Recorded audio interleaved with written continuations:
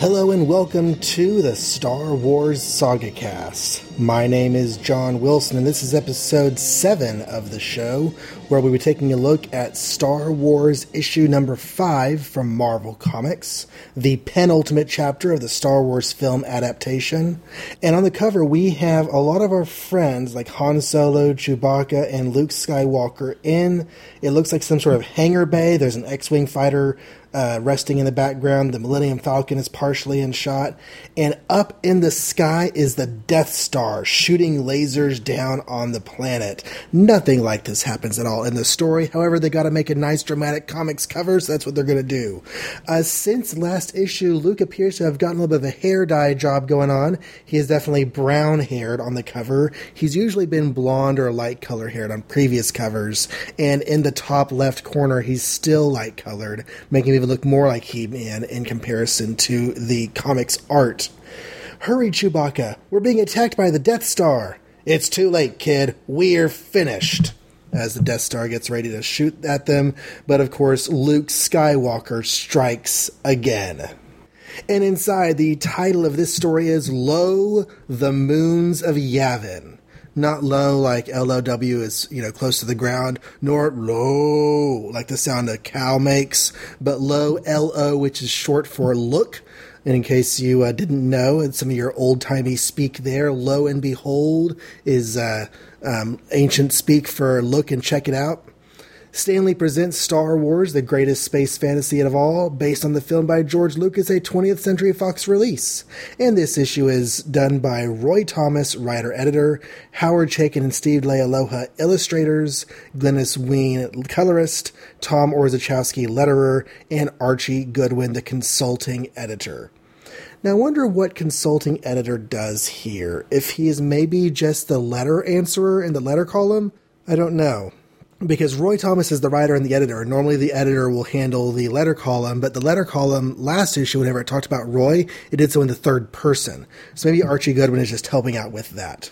We do have an ad before we get to the story, though, and I haven't really been doing very much with the ads in these issues, but I do want to mention this one because it's an ad for the Pizzazz magazine, which is something new that Marvel Comics is going to be starting up, and I mentioned that because it's important for us, because Pizzazz, for all of its 16-issue run, will feature a Star Wars strip, which we'll be talking about in just a couple of episodes.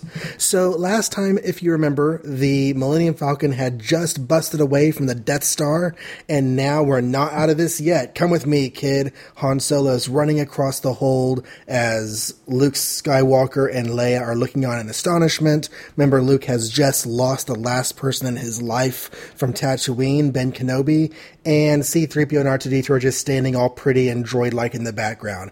That's probably the best C-3PO art we've had so far.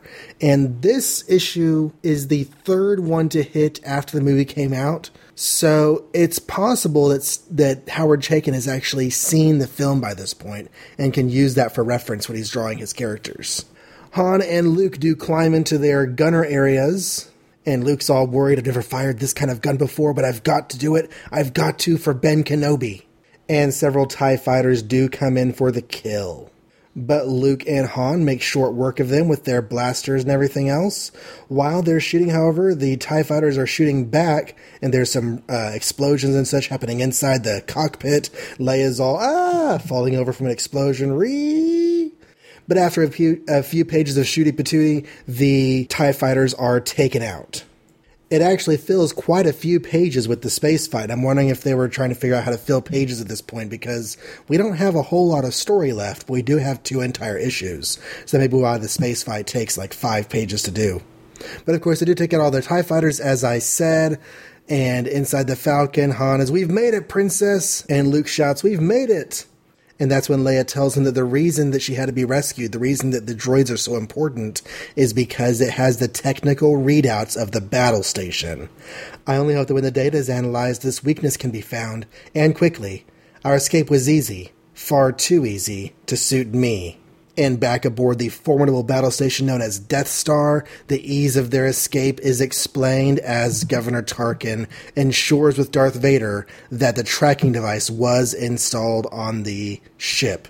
so they can follow the Millennium Falcon right to the rebellion's hidden base.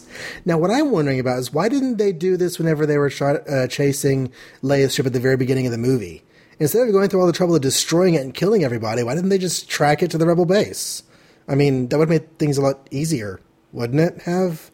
I don't know. Han Solo's retort about, what do you mean our escape was too easy, like he has in the film, is here, although it wasn't in the book.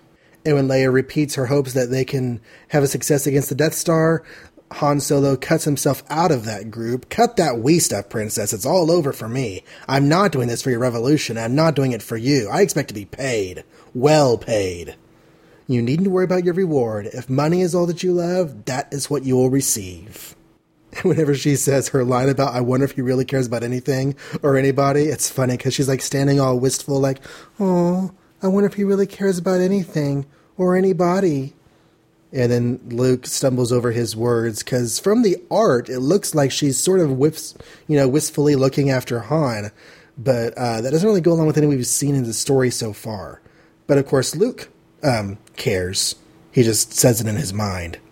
And whenever she's gone and Han Solo has this whole, you think her and a guy like me, Luke's interrupting no is accompanied by gnashing teeth, and he's a bit peeved. He really likes some princess. He wants to get some princess action going on. Of course, this is really like the first girl he's ever met. So, if the first girl I had ever met was a, Carrie Fisher in her late teens, then, I'd be wanting some of that too. So that's just me.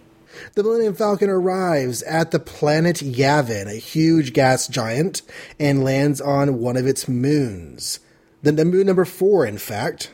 And rotting in a forest of gargantuan trees is an ancient temple surrounded in an eerie mist. Again, no description of what the temple is like. No Sith temple words are here. Commander Willard meets them at the gate, very, very happy to see Princess Leia after having heard about Alderaan. And we go very quickly to General Dodonna's lecture on how they're going to attack the Death Star. Han Solo and Chewbacca are there watching, but they're only waiting for their reward.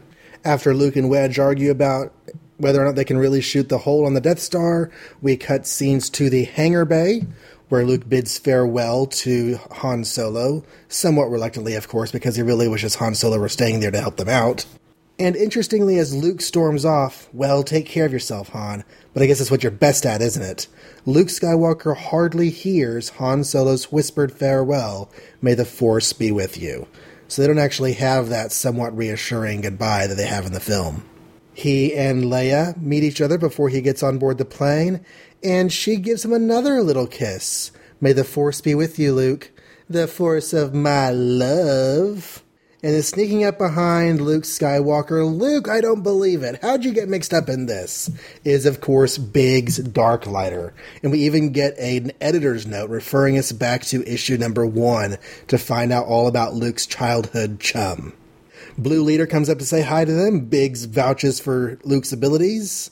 They promise to get caught up as soon as this mission's over, and everyone's loading up and getting ready to fly off. C-3PO urges R2-D2 to hold on tight. You've got to come back. You wouldn't want my life to get boring, would you? And the X-Wings are off. They all launch from the moon, the forested moon of Yavin, to get ready to take on the Death Star. Now it's do or die. Or perhaps both. Next issue, the final chapter? And there is no letter column this issue to share with you what people were thinking about Star Wars at the time. There's a significantly higher number of ads, though, so I'm not sure why they decided to do ads instead of a letter column. But not a whole lot of note in this issue, kind of a short episode. I'm anxious to get out of the adaptation issues. We can get into some actual new Star Wars material that we don't already know from the films, but that's only 2 episodes away. Next episode, the final chapter of the Marvel Star Wars adaptation, and then the episode after that will begin new adventures of Han Solo in Marvel Star Wars, and then new adventures of Luke Skywalker and Princess Leia in Pizzazz Magazine, also from Marvel. So look forward to that. thank you very much for listening. If you want to send emails, I'll read emails on the air in special email episodes. You can send those to thestarwarssagacast@gmail.com. If you just happen across this episode somewhere randomly, more episodes will be found at thestarwarssagacast.com or on iTunes under The Star Wars Saga Cast. So, thank you very much for listening, and until next time, my name is John Wilson. Thank you very much for listening to The Star Wars Saga Cast, and good night.